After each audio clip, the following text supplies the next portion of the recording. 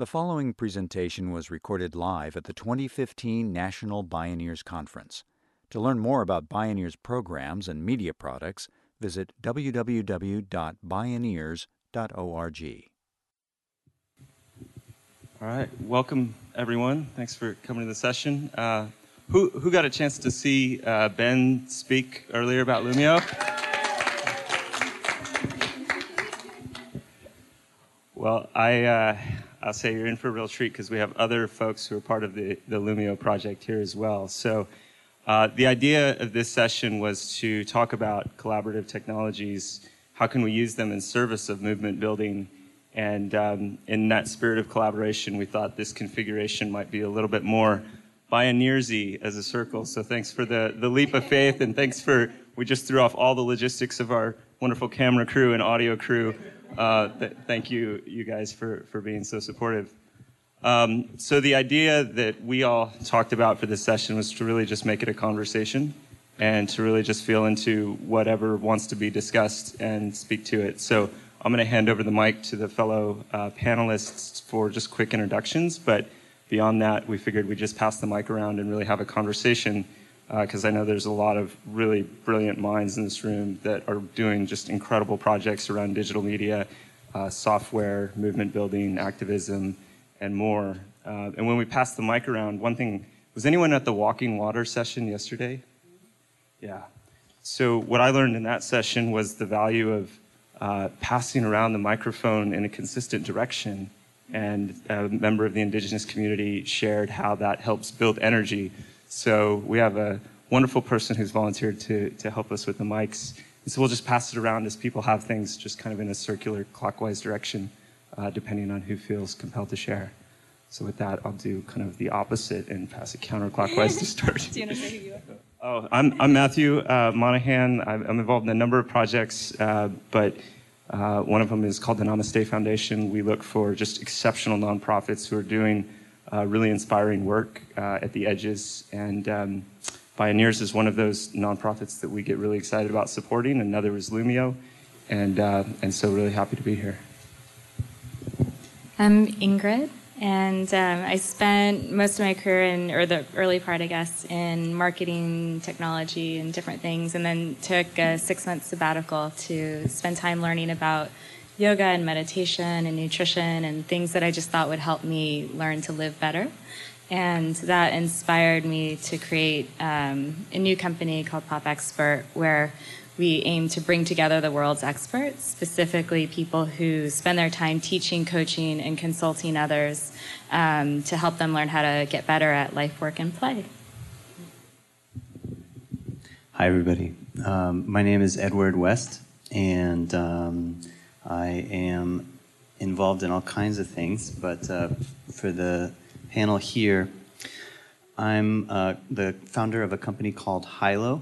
And Hilo is a way for communities that share a common goal, vision, or purpose, which is kind of like us. Even though we all share a common purpose, and potentially because we care about the world, a common purpose with everyone on Earth, we're all incredibly unique. And so Hilo is a way for us to discover the unique skills, talents, and resources in each of us, in our community, so that we can find synergy and collaborate together amongst our communities of purpose. So it's a new kind of platform that enables this synergy to be discovered in our communities so that we can do more together. And I'm honored to be here to share a little bit about what we're doing and see how we can help you. Thank you.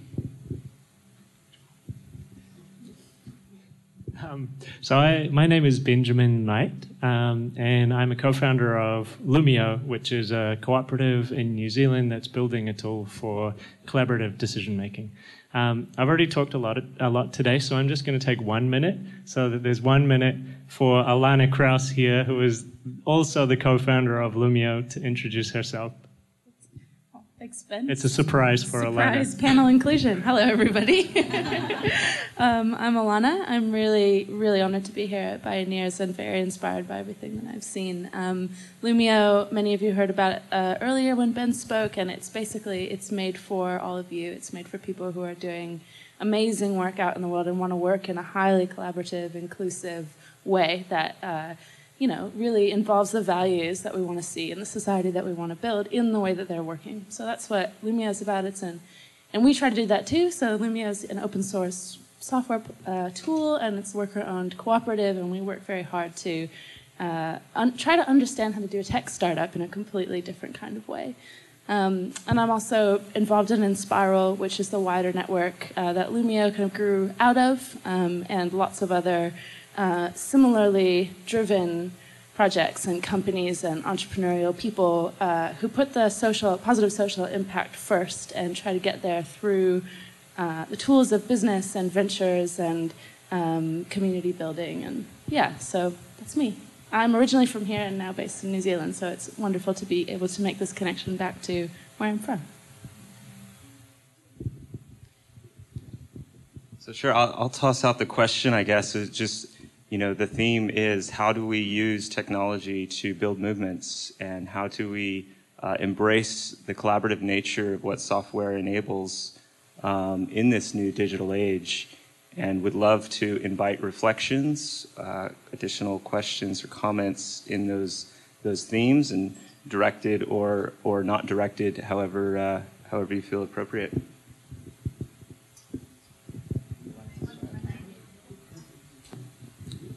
So I'm kind of the dinosaur back here. I started in computer graphics in 1972, and I've also done a lot of work in communication, like neurolinguistic programming, things like that. The question I have is, how does communication that's done virtually over a network differ from face-to-face communication, which has obvious advantages and obvious disadvantages? And what is this type of thing good for, and what is it not so good for?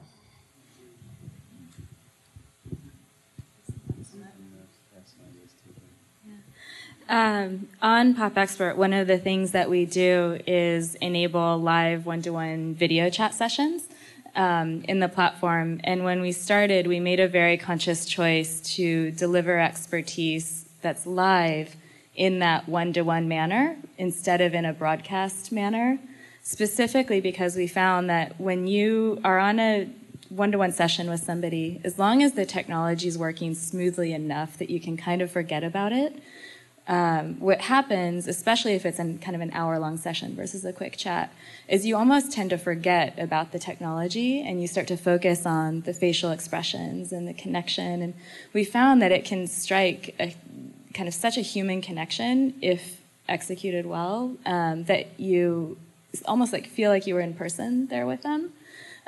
So I think the power of that's really exciting, is all of a sudden we can create these real human connections between people where there's substantial distance. So people, separated by geography. Where it can be less good, I think, is when you start to instead either kind of have that one-to-many broadcast, or when you have things that just create more of a separation, I guess. When we're face-to-face, we also feel people. And the other parts of our ability to interact with the world are engaged. And the feeling sense, the vibration of it. Is that lacking that of importance, or is it something that's good enough? What you're working with, is it good enough to keep the sense of rapport, the sense of empathy, etc., alive? So the deeper connections are there, not just the more facile, easily made and easily broken connections. Are the connections lasting?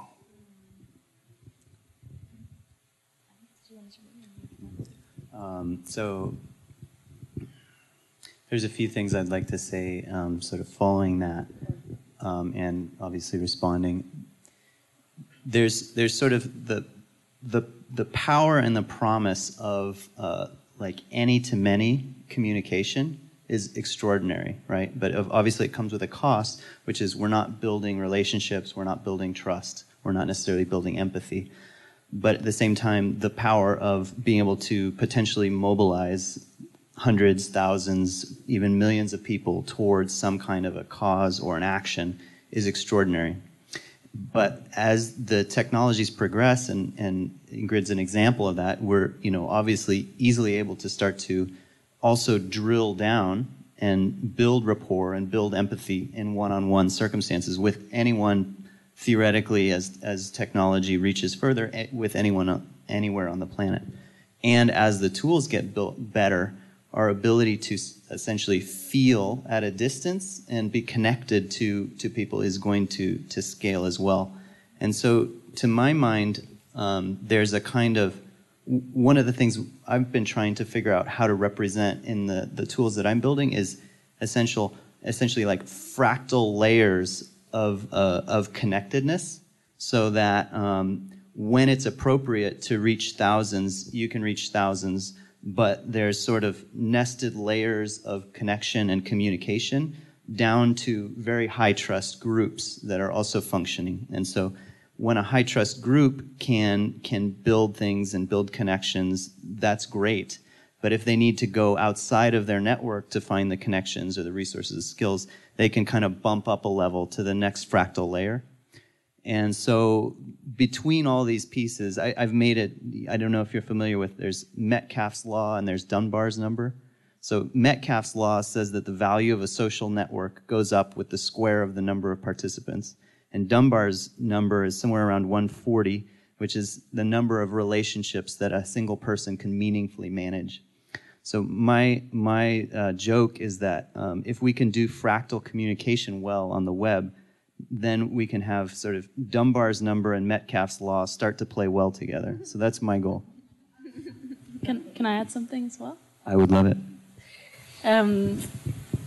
For me, one of the things that comes up when you ask what is different about communicating online is actually a lot about inclusion.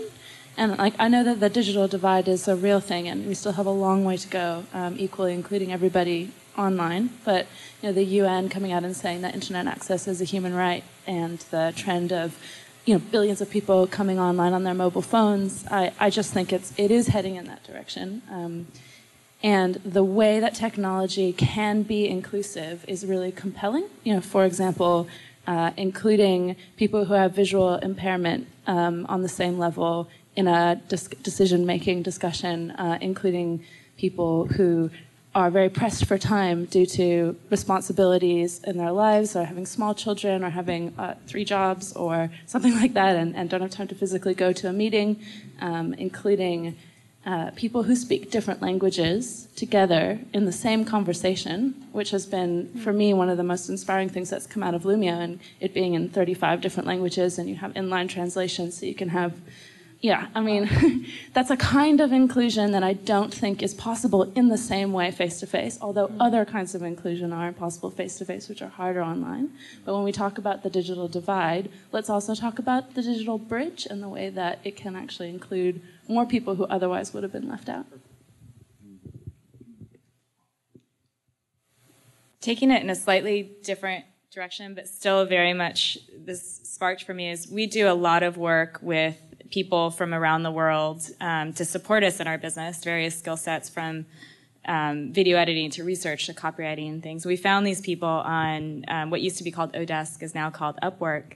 And while that platform may seem to be something that's oriented toward being very transactional, we found that once you find somebody great on the platform, we've continued to work with them for 2 years at this point, some of them, and continuing. And you start to build through that working relationship then a nice human connection. We had one of our video editors is in Serbia, and they had a very devastating flood at one point over there. And our whole team was very sad and kind of was finding ways we could help support this team member who was still working with us through Upwork on a part-time basis, who we'd found through a technology platform, but everyone on the team really felt connected to them on a human level. So some of these tools that help us discover new people that we might not otherwise be able to collaborate with, as long as that collaboration can continue over time, we are still social creatures, and those natural human bonds and things, I think, will develop whether or not we ever meet face-to-face, or even, I don't think we've even spoken on the phone live. So this is just email back and forth, and there's strong connections. Yeah, one thing that comes up for me too is there's just a lot of trends that are going to continue to accelerate the experience we have digitally because of the Oculus headsets and then the augmented reality. So it's not necessarily in direct response to the question, but I think it's going to continue at an accelerating pace. Yeah. But the one thing that's missing is this. Right. Touch. Sorry, did someone just ask what are those? And Oculus Rift is like a virtual reality headset. Yeah, it does. Oculus Rift is it was acquired by Facebook, and they're about to ship a whole bunch of units for different price points and markets. And I'm not necessarily saying it's the greatest idea in the world, but it seems pretty clear that there are going to be a lot of virtual reality headsets that are going to be shipped out within the next 2 years. And it has a lot of profound implications, I think, for how we engage with the technology. Just building on that quickly. Sorry, I know there are a bunch of other questions. I've been really disheartened by the trajectory that a lot of augmented reality, there seems like there's so much potential there. And there's always this talk, like when people from Oculus go out, now from Facebook, go out and talk about the potential of this technology, they always talk about empathy, this potential for, a new way of connecting empathically across distance. And then the stuff that they're actually churning out, it's military video games. It's like they've found a more compelling way to acclimatize children to violence, more and more realistic violence. But it doesn't have to be like that. So UNICEF have rolled out this. The only time I've been impressed by augmented reality was in a room with people from UNICEF showing this 3D tour, not using Oculus, using some other technology, but this 3D tour of a Syrian refugee camp from the perspective of a refugee in Syria. And that was really, really powerful to me. And I just think the potential is there, but it's all in the way that we implement it and in the business models driving the companies that implement it.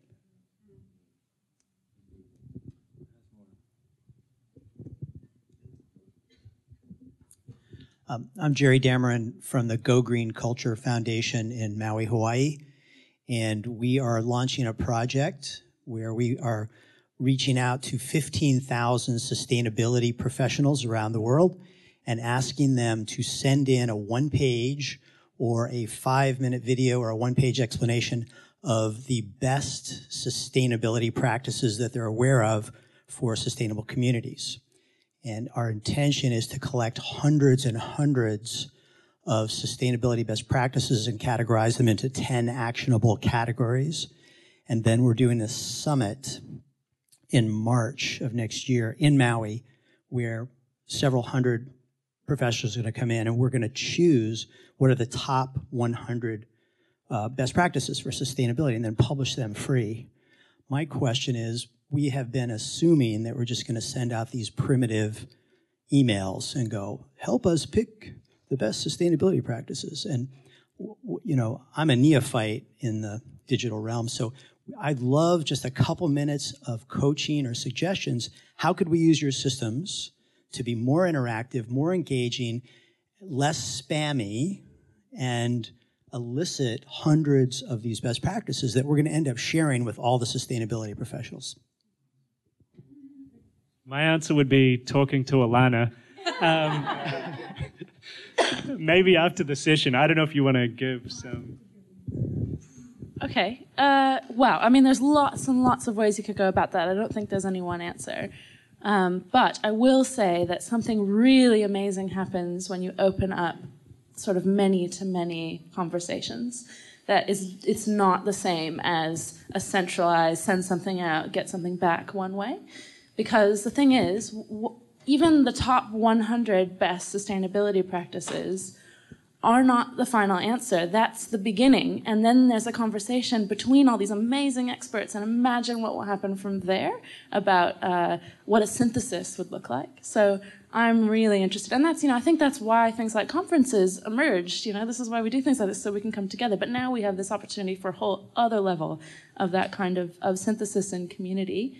I went to a gathering in New Zealand of a bunch of government people who are talking about public consultation, and they're just really excited about like SurveyMonkey, and like we could send out the same surveys but on the internet. And I basically said, look, if it's one way, it's not a consultation. And the room kind of went, well, we can't imagine anything beyond that. And I understand that, they have their own struggles, and I'm very compassionate to where they are at.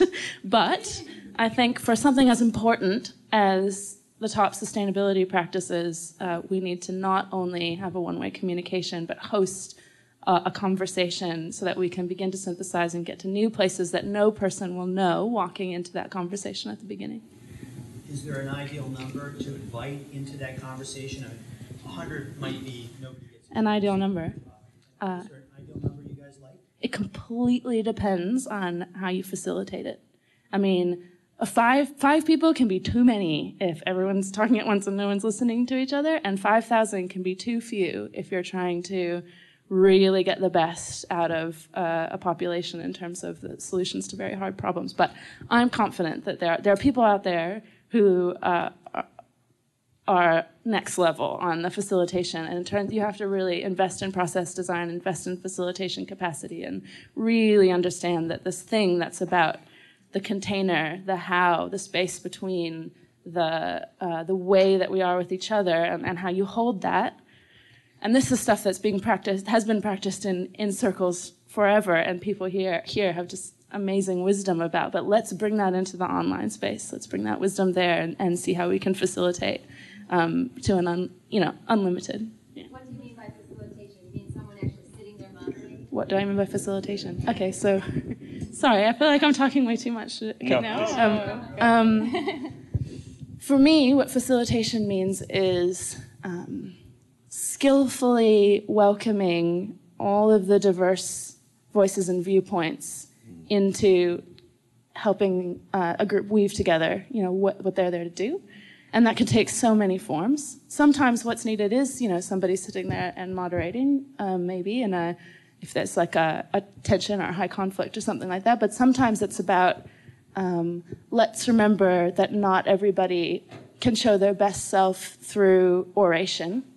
Maybe we need to do something in the written word or movement, or, let's talk about the scale. Is talking all together in this big online group the right way, or should we be splitting up into subgroups and then coming back, or working groups? It's that noticing in the moment of, I hear a consensus emerging, or I hear a conflict emerging. Let's shine a light on it.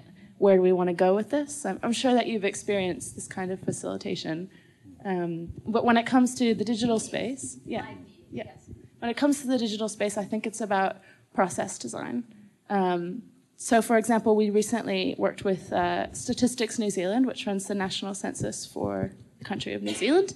And I thought that the way they went about it was really great, because they rolled out Lumio, our tool, internally first, and built capacity for a new kind of cross-silo collaboration that was completely new to people in a government department, and practiced, and then trained up internally people in the online facilitation in this skill set, and then they launched a big public consultation. And the way that, I think if they did it again, they'd be even braver and not, try to presuppose all the questions and let it be more emergent, but they did open it up quite a bit. One really exciting thing that came out of that for me was they hosted a conversation with a lot of people from the gender diversity community, and now New Zealand is going to be, I'm pretty sure, the first country in the world to have gender diverse options on the national census in 2018, which is cool. But that comes out of being brave and facilitating, being willing to facilitate a real open conversation with citizens, right? In a quick effort to facilitate, just two quick items from a kind of housekeeping. So one is we've been asked to make sure that everyone gets the mic when they speak, because otherwise it doesn't show up in the recording, and they really want to capture this for people who will be watching virtually in many orders of magnitude more than this room over time. So if you can please use the mics, that'll help a lot for our video crews here. And then secondly, just in quick response, we also printed out a number of handouts that we'll have at the door on the way out, with just a bunch of links of collaborative tools that we've seen that kind of embody a lot of these principles. That way you don't have to keep writing down all the links, endlessly. So that'll be at the end of the session as well. Yeah, I was just going to follow up. I'd be happy to chat with you. I think between, some combination of like, a mass mailing program, YouTube, Lumio, and or Hilo, you could create a kind of a very sophisticated system for kind of gathering and representing the data and deciding upon it. So we could pretty easily put something together out of all these tools. Yeah. Awesome. All right. Hi, Evan Weber. Thanks so much for all your thoughts.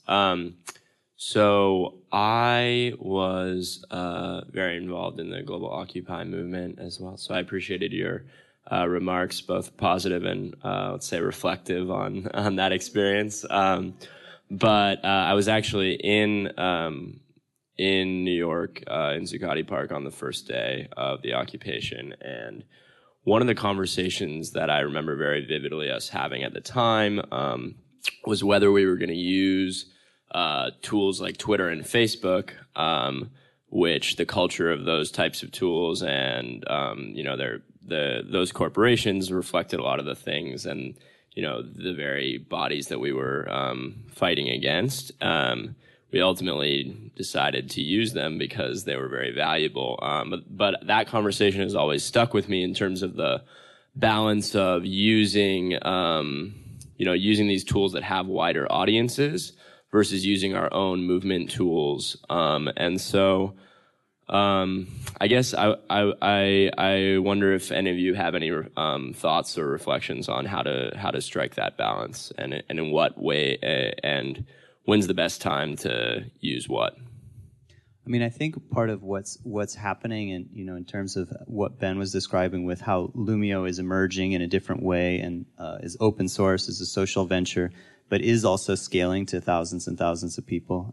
And in our own case at Hilo, we're also trying to be as sort of powerful and alternative to some of those big platforms with a lot of the sort of ease of use and features and scalability that you've come to expect, but as an open source social venture. And so I think that the sort of the movement tools, as you describe them, are actually catching up in terms of their sort of functionality and their capabilities.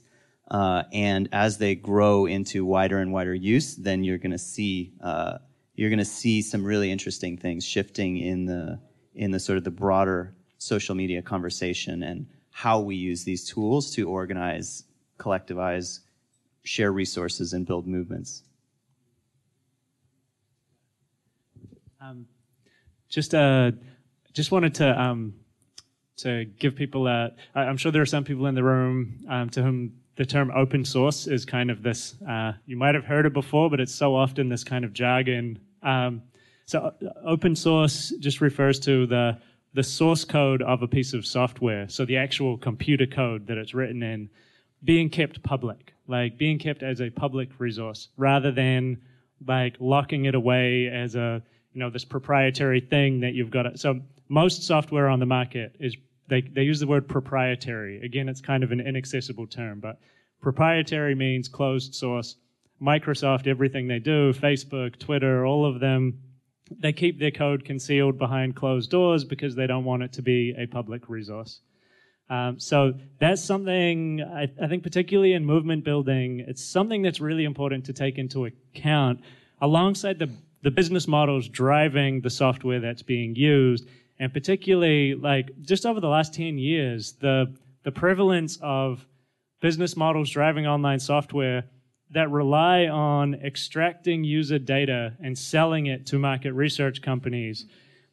And when a software tool starts off with good intent, but that's the business model, and that's the business model that's pushed by the venture capital that's funding it, all kinds of crazy things start to happen, right? Like these platforms essentially become, the driver is to come up with more and more ingenious ways of extracting as much information out of people as you possibly can so that you can monetize, sell it off to market research companies. So I think it's a really important and often kind of invisible consideration. So these spaces online like Facebook, They feel public, right? Everyone's there. So it's like you're in a public park, kind of hanging out with your friends or your family, and everything you do is under surveillance. Every interaction is being recorded and taken away and monetized. So it's this really interesting sort of public-private dynamic that, I'm really hopeful that it is shifting. Like platforms like Hilo, there is kind of a movement around this, genuinely usable open source software. And I think the more we can push that forward, the more progress we'll make.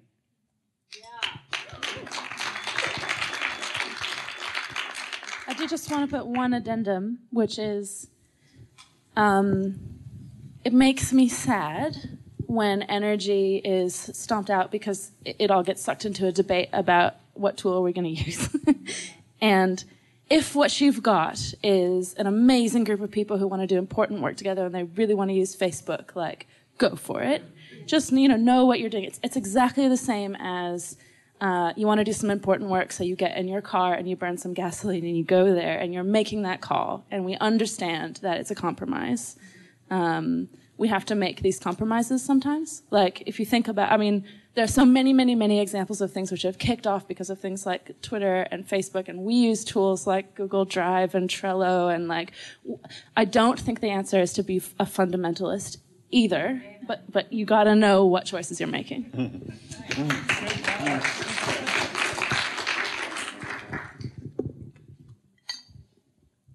Hi, my name's Nikki Davies. I've been an activist in a bunch of different organisations over a long time, and I predate the internet.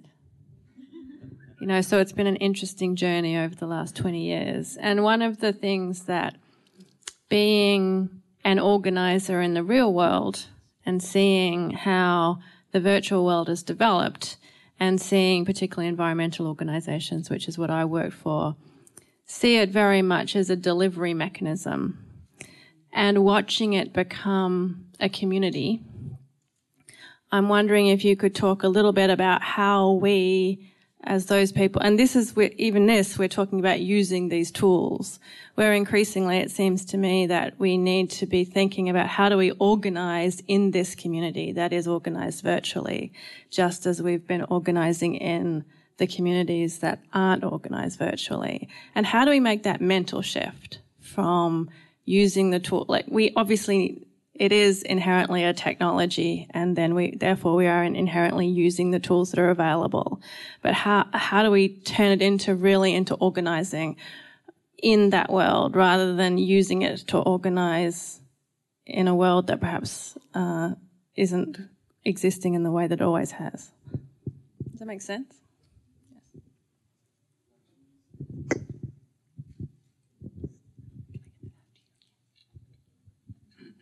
One small tactic is just the establishment of memes.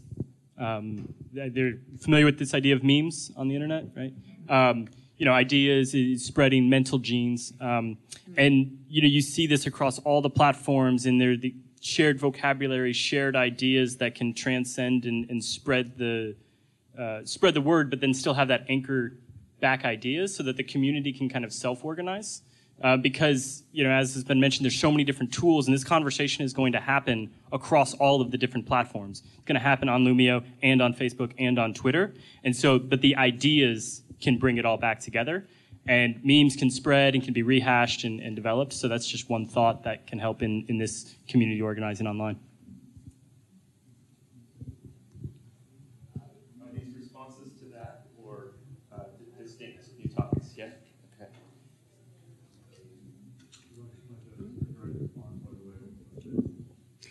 Thank you. I'm not sure if,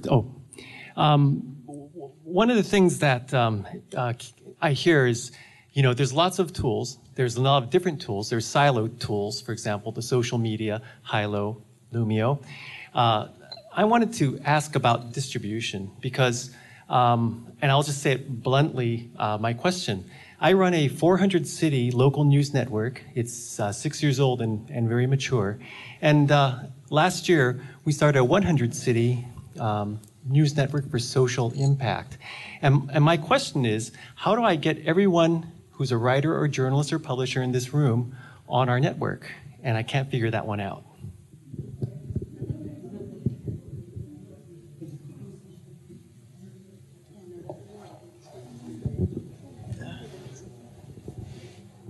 I mean, I don't know if this is exactly an answer, and you talked about sort of siloed platforms and things like that. One of the things that we've been trying to do from the very start is to build something that actually is designed to break apart silos and have a kind of porosity between different layers of different groups. And so there's on the way Hilo is designed, it's actually, you could quite easily structure your network of 100 cities within a particular network, and then within each of those city communities you could have a number of different projects, and you could be selectively sharing information with 2 communities, with 5 communities, with 3 communities over here, and 3 people from a totally different network, and making some stuff selectively public or private to the whole internet. And so there are ways where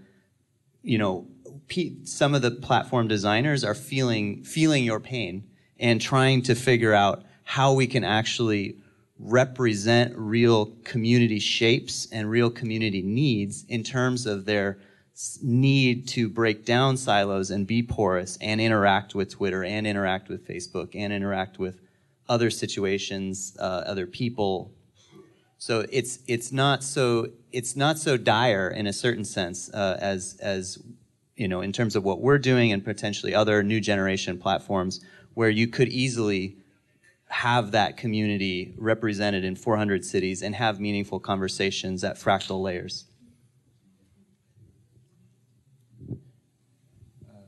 Yeah, it's also a question we grapple with a lot in our business around distribution.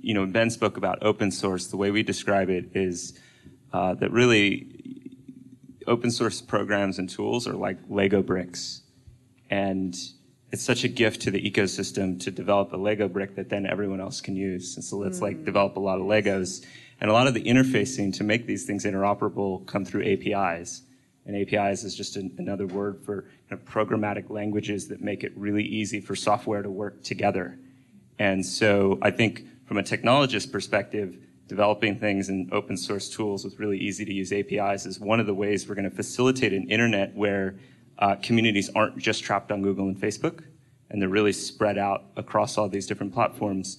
The other quick thought I'd have is just, really making sure when you look at the programs that are quite successful at distribution, it tends to be kind of focused on one particular solution set. So maybe it's, news for one city, or maybe it's, news for 100 cities that's particularly focused on one topic. But, I think the internet's like still Wild West early days, and we're all being adopted really fast. And whatever stands out as like solving a real problem just immediately goes like wildfire across all of these different platforms and tools.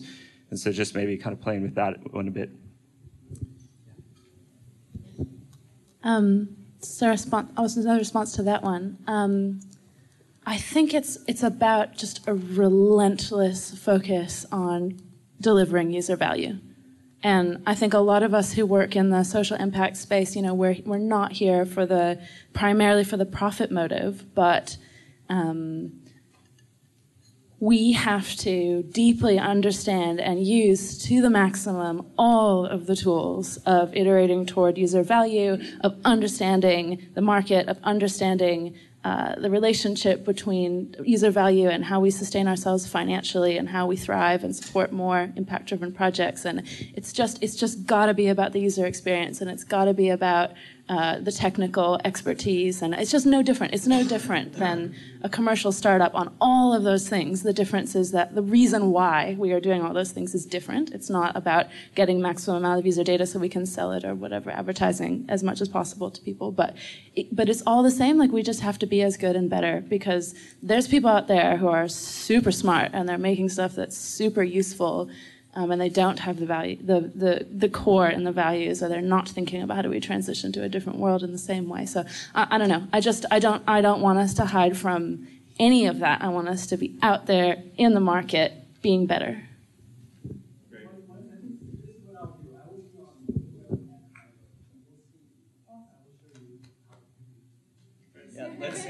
Let's talk too, because I think we can offer more if we know how to help you. Yeah. We see a lot of hands. We'll go to that microphone right there. There are a few folks right there. Thank you. I'm curious of how you're sustaining yourself and how you grow, and you're doing all the right things in terms of not selling data and user information that shouldn't be sold. And I'm just curious of maybe an innovative business model that you have.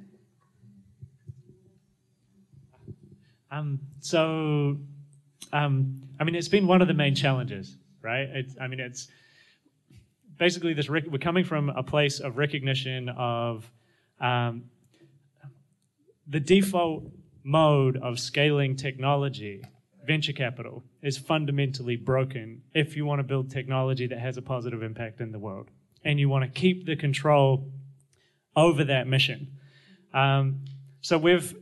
It's taken us some time to figure out a mechanism that can bring in finances that can really enable growth. So we've been getting by for 3 years, offering services. So we do trainings, we do consulting for large organizations using Lumio. Government departments that start using it very quickly realize that they don't actually know how to talk to citizens.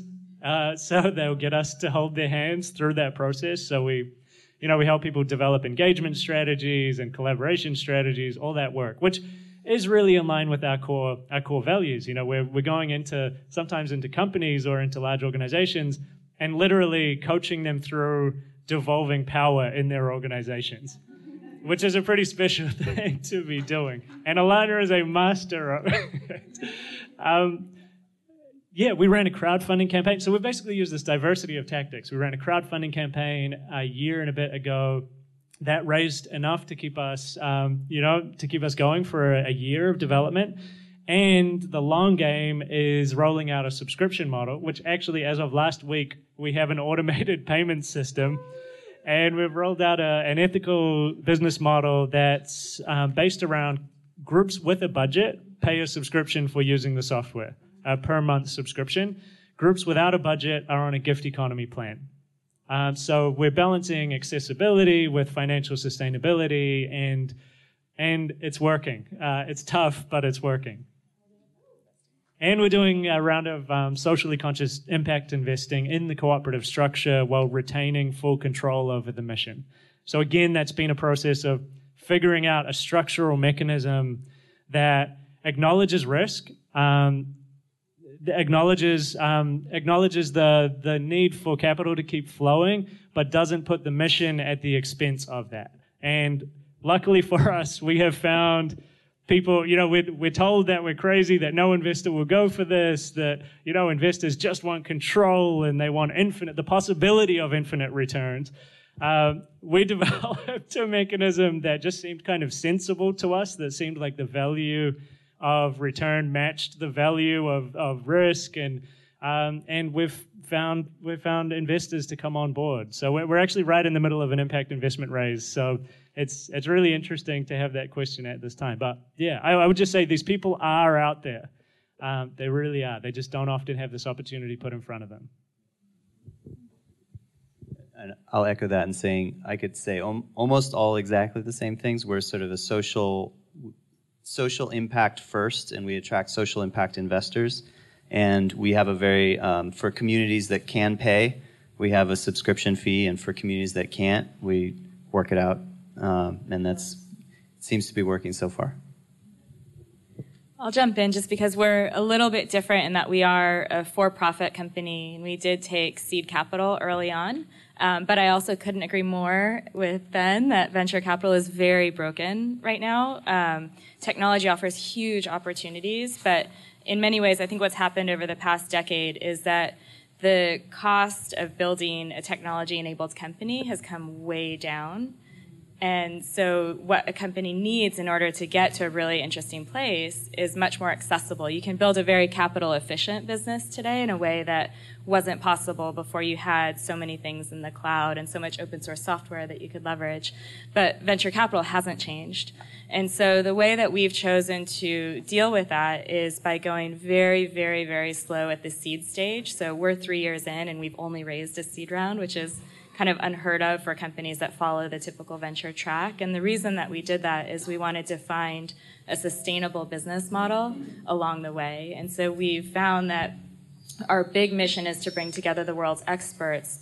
The way that we're able to help kind of pay for and fuel that mission is by creating high quality learning content around those experts and then making that available through subscription, which is a great revenue stream, or to companies that are looking to train their employees. And also along the way, it's given us a chance to start finding the investors who do care about having an impact. So we have a number of our investors that we brought on specifically because they have that orientation, that we've made impact commitments to them for as a part of that. And also we brought them in so that as we grow, we do believe that we will be able to take on substantially higher investments over time, but we want to be able to do so with enough people in our corner supporting us in the positive impact, a kind of positive way of building, so that we keep the leverage. So I think there are ways to do it for profit, for good as well, but you have to be really thoughtful along the way in order to make it happen. Yeah. I'd say also, just on this topic of funding, which I know is very near and dear to a lot of us in our ventures, I think crowdfunding is just incredibly potent for a number of reasons, sometimes slightly overlooked. You know, what crowdfunding forces you to do at times is get really clear about what you're trying to accomplish and see how much it resonates with a large group of people. And if you think about it, you know, the lines are really blurring because crowdfunding is another way of just customers giving you money. Sometimes this is an advance. Sometimes it can be crowd equity now, where they have shares in your structure. And I think if we see a couple crowd equity-based companies have some sort of successful exit where return on for shareholders was achieved, there might be even more belief that gets built in the crowd equity models, but still giving the individuals who have created the venture full control of those decisions. And the other thing I just say is, you know, with venture capital, I think part of what's breaking is just indicative of an economic system where there's a high concentration of wealth, where there's kind of this relentless pursuit of not even the next 10x, but the next 1000x. It's like, if you can't scale to the moon, we don't care. And yet capital tends to flow in things that make above average returns. And you look at how much money is in government bonds, you look at how much money is in, you know, traditional stock market indexes and the like. When things hit a velocity and they're working, when Lumio has its subscription model and it's turning and the models are a little bit easier to predict and it's less of a startup, I think more capital comes in that's not necessarily looking for the 1000x, but says, okay, I know that this might make 5% on my money, or 10% or 20% or the like. So I think there's reasons to be hopeful. One of the only reasons to be hopeful about our current economic paradigms, but reasons to be hopeful that more capital will come in that's a little bit more aligned. Do you have more? Sorry. Yeah. Before you go, she'll go first. Okay, kind of building on the movement question, as we are in a big movement building kind of community, I'm just thinking back in the day when Wiser Earth started up and then that went bust. People shifted to Idealists, and there's the whole like tribal convergence network, and I started something called the Global Summit, and we've always looked to like this, that we have this need for this one mega platform that's going to like solve all our problems and weave everyone together and make it easier. And as you said, it's like there's this need for like the movement leaders or more leadership to kind of, I'm curious about the ability of creating more coherence in like having more integrity and tracking social capital and impact of the individual users. Like, how can we weave together these constantly improving sub-technologies to have coherence and continuity in the movement so that we're not breaking down every time there's some new, better platform?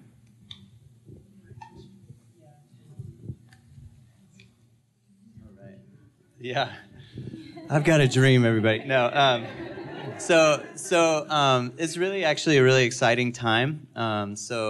Just a few days ago, Tuesday and Wednesday in Oakland, we had I helped to convene a kind of a gathering of 35 people from all over the world, many of whom are stewarding their own sort of collaborative software system. And we created essentially what we're calling right now the Collaborative Software Consortium, where we are trying to figure out how do we actually, because all of this was a fun joke from the retreat. We're all here at that retreat and because we believe that we can do more together.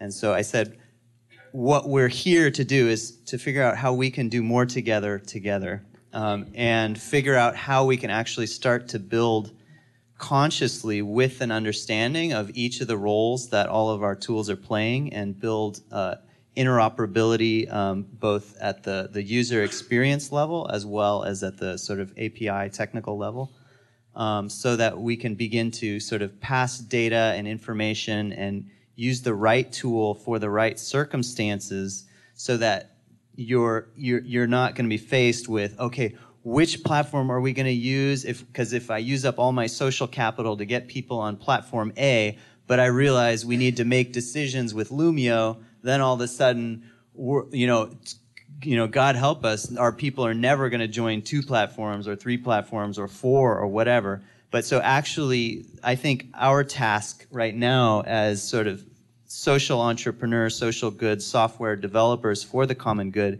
is to figure out how to build an ecosystem of interoperable tools so that you can move data and participants easily to have a seamless experience. So that's one of the things we're deeply dedicated to.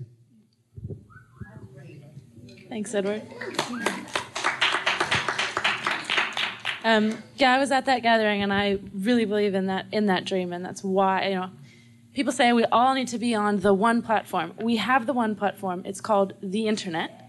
And if we can make open source tools that can work beautifully together, then that will reveal that. So I want to say I totally support that. And there's this really cool thing going on, which I'm thinking of as kind of like a democratization of the discourse, which, this is a word that I've been thinking about a lot this year, that used to be in, academic journals or conferences. I mean, it still is, for sure.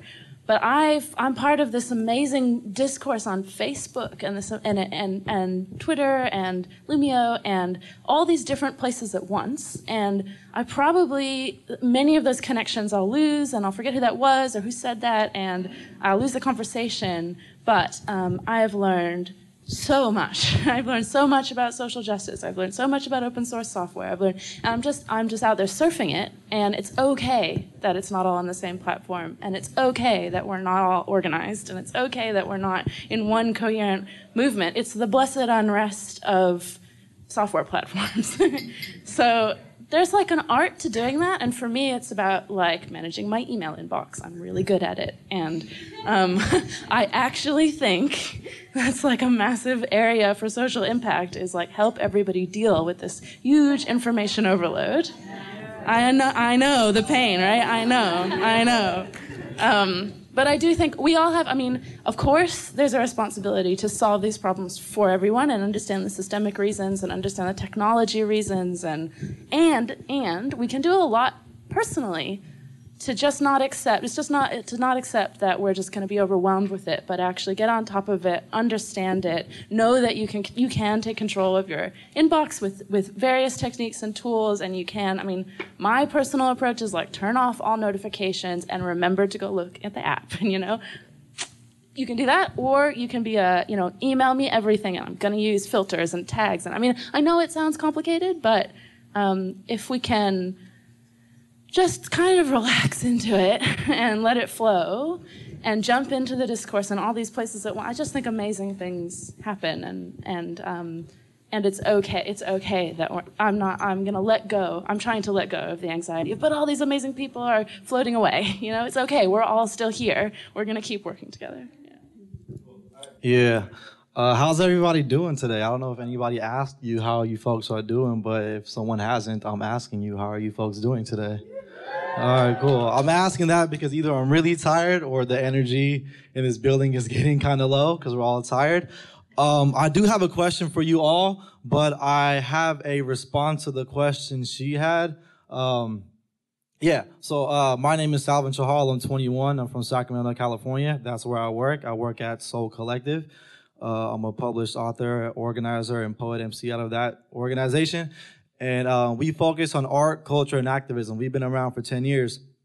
And we're shifting from working in our community to working in our community and also producing content like media locally and globally.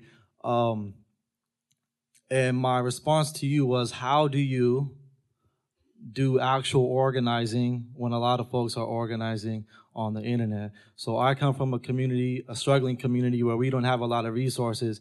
And the only folks working in that community to change that community are the folks in that community or folks from that community. But there's even more people talking about how we need to change it outside the community, but they're never doing anything about it except hashtags on the internet and all that. So we push art, culture, activism through content, media, films, and journalism and all that. And to go back to the first question that you had in the back, we don't have that face-to-face interaction, so we lose that feeling. But the thing with media and content is that we're sharing information, so because of that, we get to have conversations with people we know or probably don't know about information that we didn't have before, that we recently learned, right? And to answer your question as well is we have to push information, important information, in a way that we're not just planting the seed, but we're pushing it in a way that it motivates the people to water those seeds. And in a world where there's always information getting pushed out, a lot of important art and information seems to get lost within a couple of days or in a couple of weeks. So my question to you all is, what do we do to keep those important information, those art and all that, not forgotten?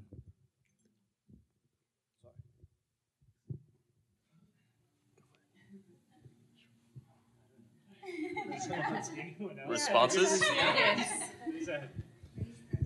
Okay, wait.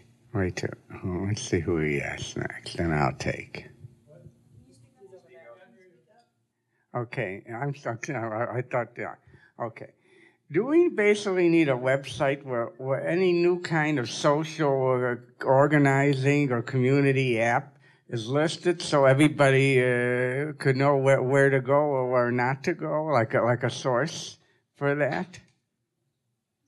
That is a good question. We're gonna hand out a list. It's only got about 10 sites on it, so I don't know if it's the full list. But yeah, I think that was also a topic that was raised. Yeah, and we also want to come back to the question here about how do we ensure this media sticks. You know what you're talking about on this. Yeah. I got one to say on that. I got a mic already. All right, go for it. So basically, the way I've been seeing this whole revolution happening and the way I've been navigating it is by the people-to-people interactions being sort of the fuel. So we use the platforms to connect in person. So it's like you're consuming all this art and all this media, but the next step then is the face-to-face experience, because I think that that's really the transmission. Coming here is much more intoxicating to me, to every cell in my body, than watching this talk online. Like, I learn from all of you. I'm learning from the field. And so as an artist, you know, I'm a photographer, and find myself in these, just perpetually going to different experiences, different festivals, different concerts, and putting myself in these fields where I can absorb that information. And so I think the more that we use the tools to then bring people together, it's like if I want to find somebody who's a specialist in polka dancing photography, I can find them. Like, that's the thing, is like we can find exactly the tools that we need and invite them and pull them into these conversations, both online and in person. So I think like the art is really for me, I think it's like the highest. It's like we bring spirit and art to the top, and we really allow that to fuel the in-person. And then the structural stuff, that can happen when we're in our homes. We can organize when we're like in our pajamas, like hanging out with our kids or whatever it is. And so when do we need community, and how do we use the art and the spirit to really fuel that? Well, the reason why I bring up media as well as art and emphasizing on the art is because with art, you can throw people off, and that creates a huge conversation. For example, like with Cosmopolitan said, quote unquote, that periods went public this year. Have you guys heard about that at all? the periods went public this year. And two of the contributors for that are two of my friends, and they use art to throw people off, art that throws people off. My friend Rupi Kaur, who's from Toronto, she posted like a period photo series, and it got taken down by Instagram twice. And it created a conversation, and it really started a movement.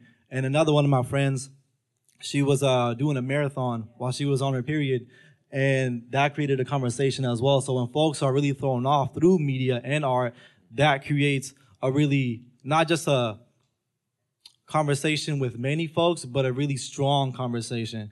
So that goes back to what I was saying. It's how you push it and the content in itself that sometimes creates these movements. All right. Well, in response to what the gentleman was just saying, my name is Paul Miller, aka DJ Spooky, and I do Origin Magazine, and I'm also going to be DJing tonight. So maybe you should come up on stage and. But one of the things that I'm really intrigued by this kind of comparing of best practices that we're seeing today is we need to focus on some of the success models. And I'm really intrigued by stuff like Global Citizen. They've been able to activate entire communities by giving away free concerts where in order to go to the concert, for example, you have to show how much social good you've done. And the metrics are very, very granular, but they're also very immersive. There's also like social networks like Ello, where it's invitation only as an alternative to Facebook. So, I mean, the gentleman was just talking about how do we water those seeds. I mean, Martin Luther King didn't show up and say, I have a nightmare. It's like,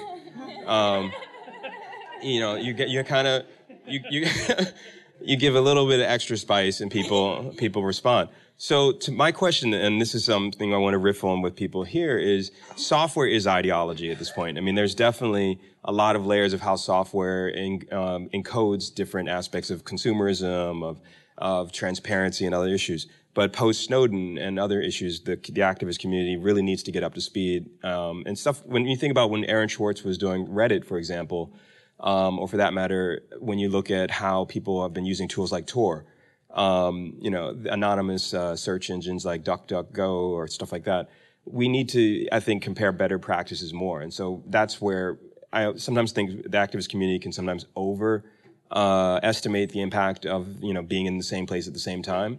So I'd love to ask the panel as well is, when you look at open source software like Ubuntu, for example, that's not adopted as much as it could be, and most people barely know how their computer works at this point as well. So there's like an asymmetric relationship between people who do code and people who use it, deeply asymmetric.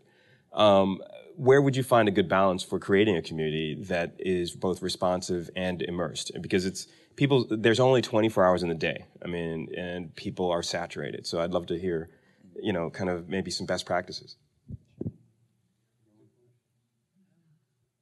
Something.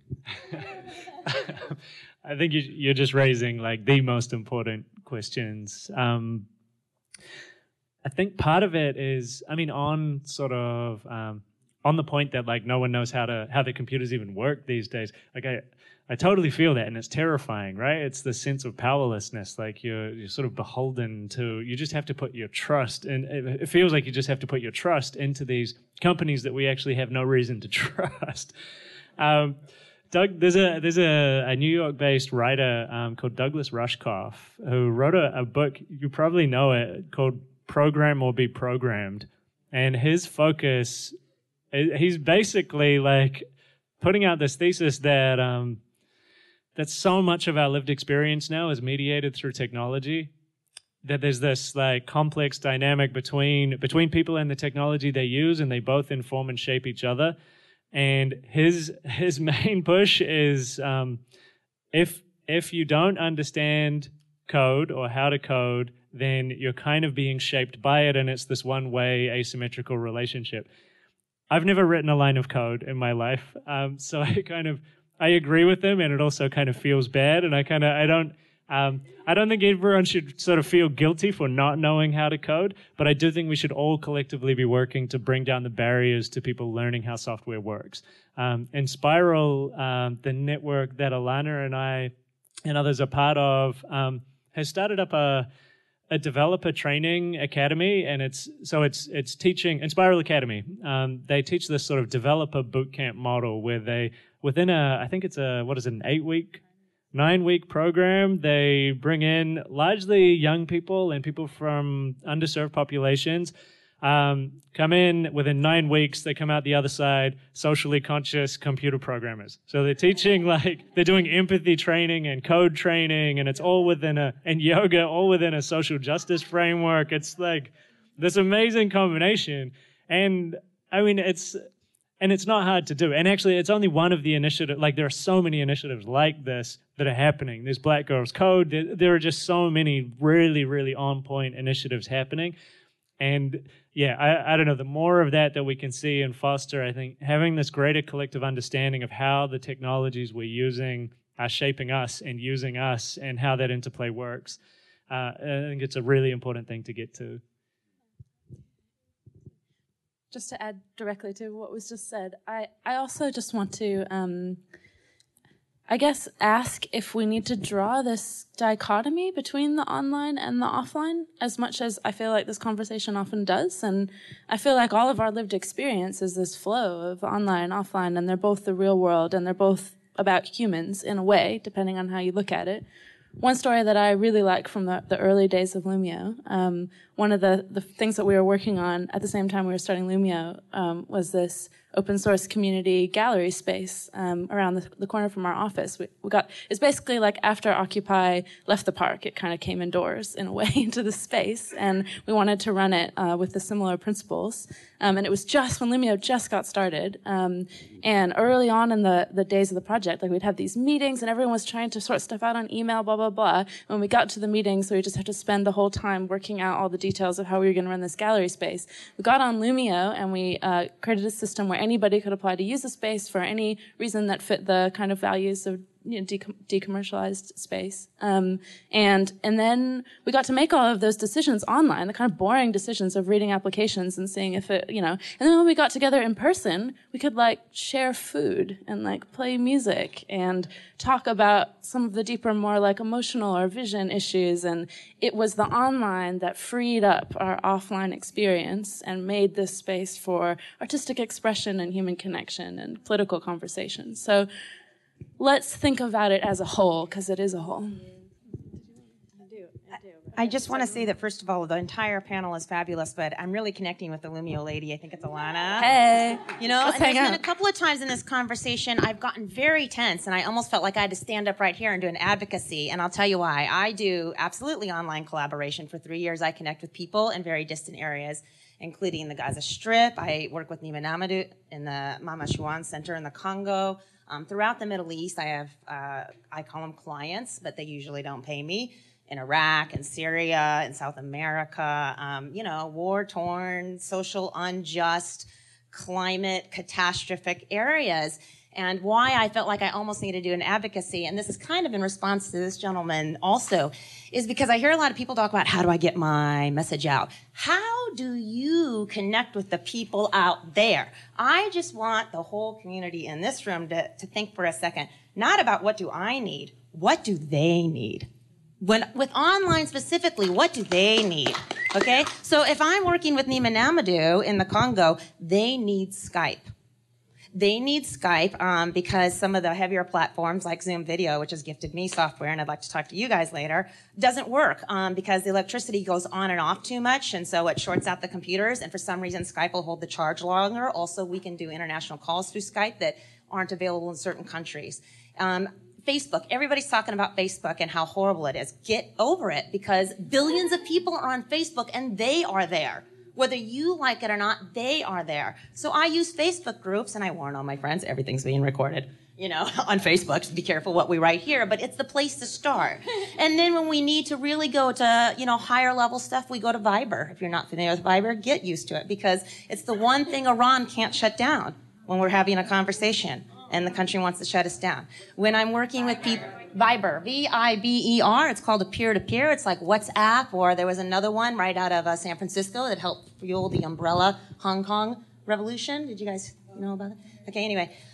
So my, the advocacy almost had to stand up, but it's kind of come out around the room anyway, is don't connect with one. I mean, as much as I'm really excited about Lumio because I like what you've said, I don't even care about what the software does. I need somebody that understands the emotional bandwidth of stuff like When I use Zoom video, I'm empowering women usually women in the Middle East who are not comfortable with speaking up, even if they know English well. So I have to offer them private chat in the middle of the webinar because they don't want to speak up and ask the question if there's a lot of powerful men, but they will send me the private chat with the question that then I, as the facilitator, moderator, and that's a person who makes sure that everybody shuts up when you need to shut up, that offers translation, that offers, empowerment issues back and forth between the conversation, or technical support, because you can't take technical support, which is usually the open source that I kind of shy away from just because of the technical issues in the areas I'm working in. But if we're really collaborating, okay, you've got a great NGO, or I've got a great NGO, and you've got a great grassroots movement you are kind of growing, but who are you really trying to connect with if we're trying to solve big climate dilemmas? The global south, the people that are having these issues. So before you decide what does my company need, please research your target audience, research the invitees to your situation, and ask them what they need, because the electricity, the bandwidth, the security, Zoom is on Cisco routers. This is very important if I'm being tracked by the government, and it's real. I'm not saying I'm on the FBI's most wanted list because I'm here at Bioneers, smiling and waving. I'm really not. But we are all. If you're really doing the frontline work online, I've been tracked and shut down and gotten messages. It's real and it's happening. So I'm happy to hear a little bit more about how do we reach these other people? And the thing with art, absolutely you need art. If I'm doing a new group, specifically with groups, you have to have an icebreaker. It is a little bit harder to connect with people online, but it's not impossible. These are my friends from Gaza who have been invited here to Bioneers. We've connected very well for 2 years online, and this is the first time we've been able to meet in person, and it's great. We had a good relationship online before this. Well, maybe except for that one time. No. But, you can do it. You just have to make yourself get in there and do it. But this is what it's for. The Facebook and the online collaboration is for the people that can't afford to do the other businessy ways. So I'm off the soapbox. Thank you. But I just wanted you to think about your audience. For anyone building software out there or building tools or anything really, one of the most inspiring things that I keep thinking to myself over and over again comes from a friend of mine called Lauren Ellen, and she just says, build with, not for.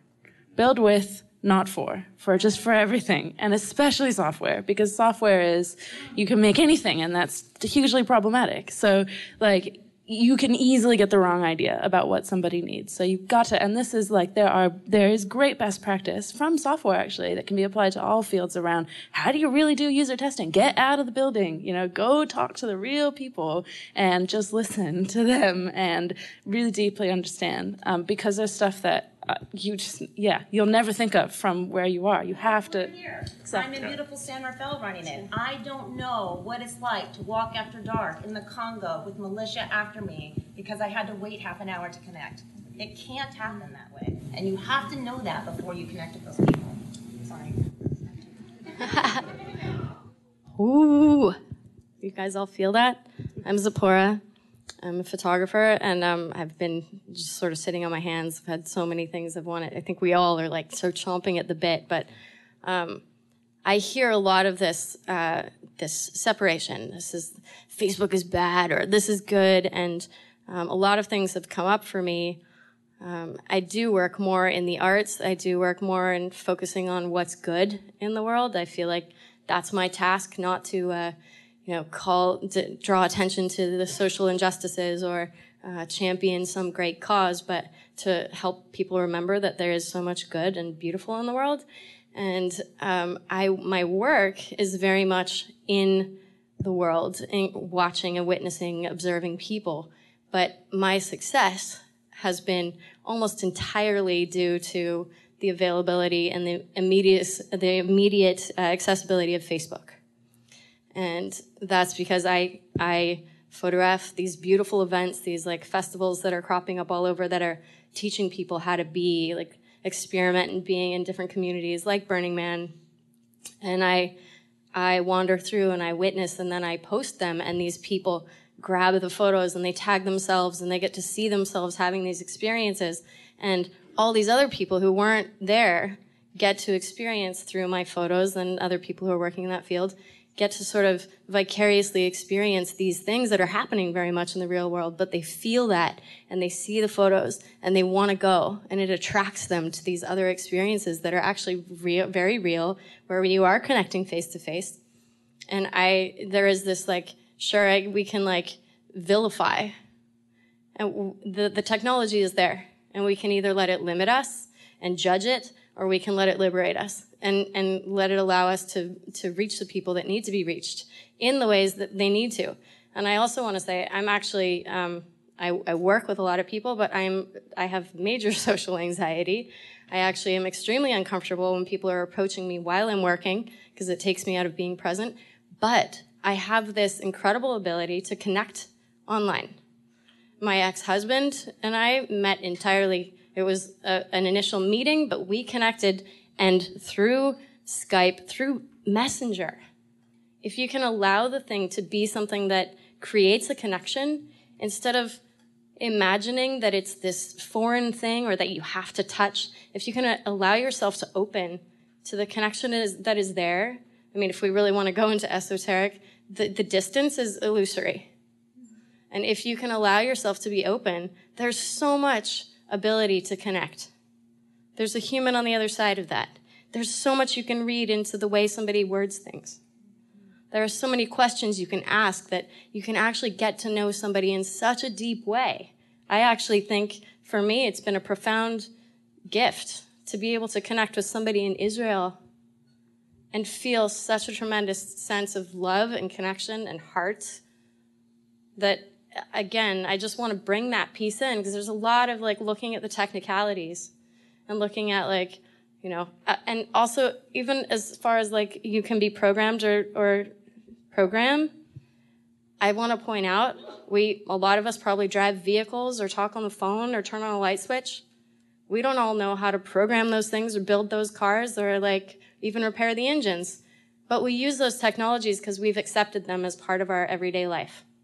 And there are those who are here to build and program and create those things. And there are those of us who have other gifts to offer, like being and seeing and using those technologies to reach the people that need to be reached.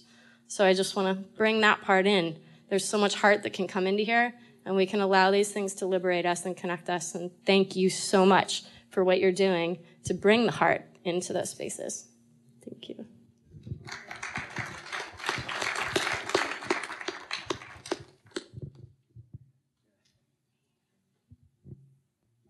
Yeah, I want to ask if this thing that I've been envisioning for a minute already exists. And I'm going to actually approach it from a direction that I've never approached it from in conversation with anyone before. But when I was like 15, 16 years old, I was learning about social justice and, you know, the movement against global capitalism and all these things through like researching stuff online and like going from Wikipedia page to website and like learning about all this stuff. And in the living world, I was looking around me and seeing that no one in the town that I lived in and no one anywhere around me cared about anything like this. Like everyone was entirely apathetic. And so I was looking for something to get engaged in, some way to organize, some way to take action in the world. And I remember like not being able to find anything. Either there were groups that were like way too big and really didn't seem to align with what I wanted to do. Like there was like moveon.org, and I would like go to a, you know, like, these big organizations that weren't really doing the stuff. And I find so much potency in these groups of like 5 to 20 to 50 people in these collaborative organizations. And finally, I found this group called like the Bergen Action Network, and I emailed them, and then it took me 4 months for them to like email me back. So what I'm wondering is there already something online that exists where when people know that they want to get engaged in the world, they want to organize in community, they want to take action, and they want to find their co-organizers, they want to find their collaborators, they want to find their co-creators, and they want to be able to search for those people on a regional basis, and then based on matching of like passions and interests towards the groups and organizations and actions that they want to organize? Is there already something like that that exists? Because I have a particular like cultural entry point right now where I've been working with this musician, and I've been working with this specific music community where there's the opportunity to take all of those thousands of people that are engaging in these action days that we do and engaging with that community and funnel them into becoming organizers and actors and meeting each other. And we can do that facilitation work on the ground. We can also do it online. I'm wondering if this like dating website for connecting co-organizers together already exists or not. So I'm not trying to reinvent something. Hi, Ryan. So we have been talking about the digital network through the Northern California Community Resilience Network. And, we've been calling it the digital network mainly to do that. And it's through Skillshare and mentoring is what we're talking about. We're actually talking about the same thing. And we're just trying to organize the activists a little bit more in the Northern California area because there are so many of us and we haven't networked enough in person, and we want to do it in an organized way. We're doing it through permaculture, the guild. We're doing it through transition initiatives. But I'm inviting everybody out. Like, can we walk out of this room with somewhere where we can continue this conversation? So with the NorCal network, everybody's saying something different. We don't even know which topic to start with. So the one topic we've started a discussion online about is how do we start this thing? Or where is it going to be? And if we can walk out with, let's talk on Lumio after this, I would be so happy about that. Can I? Thank you. I have one thing to add too. There is something kind of available. It's not quite like a dating profile of who you are as an activist and what you have to offer, but the Action Switchboard out of the Yes Lab is something that's kind of that same way. So you post an idea and you crowdsource for materials, resources, people with skills that are unique to that need for that action. And it kind of works the opposite too. So it's not so profile based, but I have this skill and I have this burning passion and I want to build a crew of people to do that. And it was in beta last year, but there is something like that happening. Action Switchboard. Idealist.org might serve some There are two other networks that come to my mind. Based on what you're describing, you're looking for. One is the Evolver network, which is still really active. And one of their key organizers is in the Bay Area doing really, really good work. Another network, the Earth Guardians network, have like 350 groups worldwide, within the last 18 months. So they're proliferating really, really quickly too. Great. We have Mike there. Hi, is the mic on? Yes. Excellent. I'm Carolyn Brown, and I just have a question probably for the panelists, but anyone else who has thoughts about security. And I hear you talking about open source software and also these networks where you're inviting all kinds of people to contribute to the conversation. And certainly we have a long history of folks infiltrating social change networks. And I just wondered what your thoughts are, what the risks are, how the technology addresses it, and just how we're all coping with that. And we're going to quickly give the mic here. I think in response to the last question, we'll come right to the security one. Okay. Did you want to answer? Go ahead, and then we'll do security. Hi, everyone. My name is Josh Hart. I'm director of StopSmartMeters.org. We are a grassroots organization, been around for about 5 years, helping people all internationally organize and fight against the smart grid, which is a false solution to climate change. It poses some serious health risks. Fire risks and overcharging, a number of problems. StopSmartMeters.org. And I just want to have a discussion. I know we're toward the end of the session here, but I just want to have a conversation with you all about the dark side of technology. Last Saturday, I was at a conference in Mountain View, the Center for Performing Arts, just down the road from Google. And the former head of the California Public Utilities Commission was there. Many physicians, psychiatrists, researchers, and what they reported, without going into a lot of depth, is that wireless technology, which is microwave radiation that we're talking about, is associated with cancer. It's been designated by the World Health Organization as a Class 2B possible human carcinogen. Has untold effects through peer-reviewed research on frog development, bird development, human cells. A woman who's she works with children, she's a doctor, reported that children with autism, which has increased, hundreds of 1,000% over the last several years, when you remove these children from exposure to wireless radiation, they get better overnight. A lot of them do. And a 10-year-old boy who'd never spoken a sentence in his life his parents removed all wireless technology from the house, and within 3 days he was speaking full sentences. And what she asked the crowd was, is it more important for us to be able to speak to anyone, anywhere, or for this child and for some children to speak at all? So you asked how we were feeling. To be honest, I'm feeling nauseous. I've got a headache. This wireless mic isn't probably helping, but I think it's from the iPads and the iPhones in the room.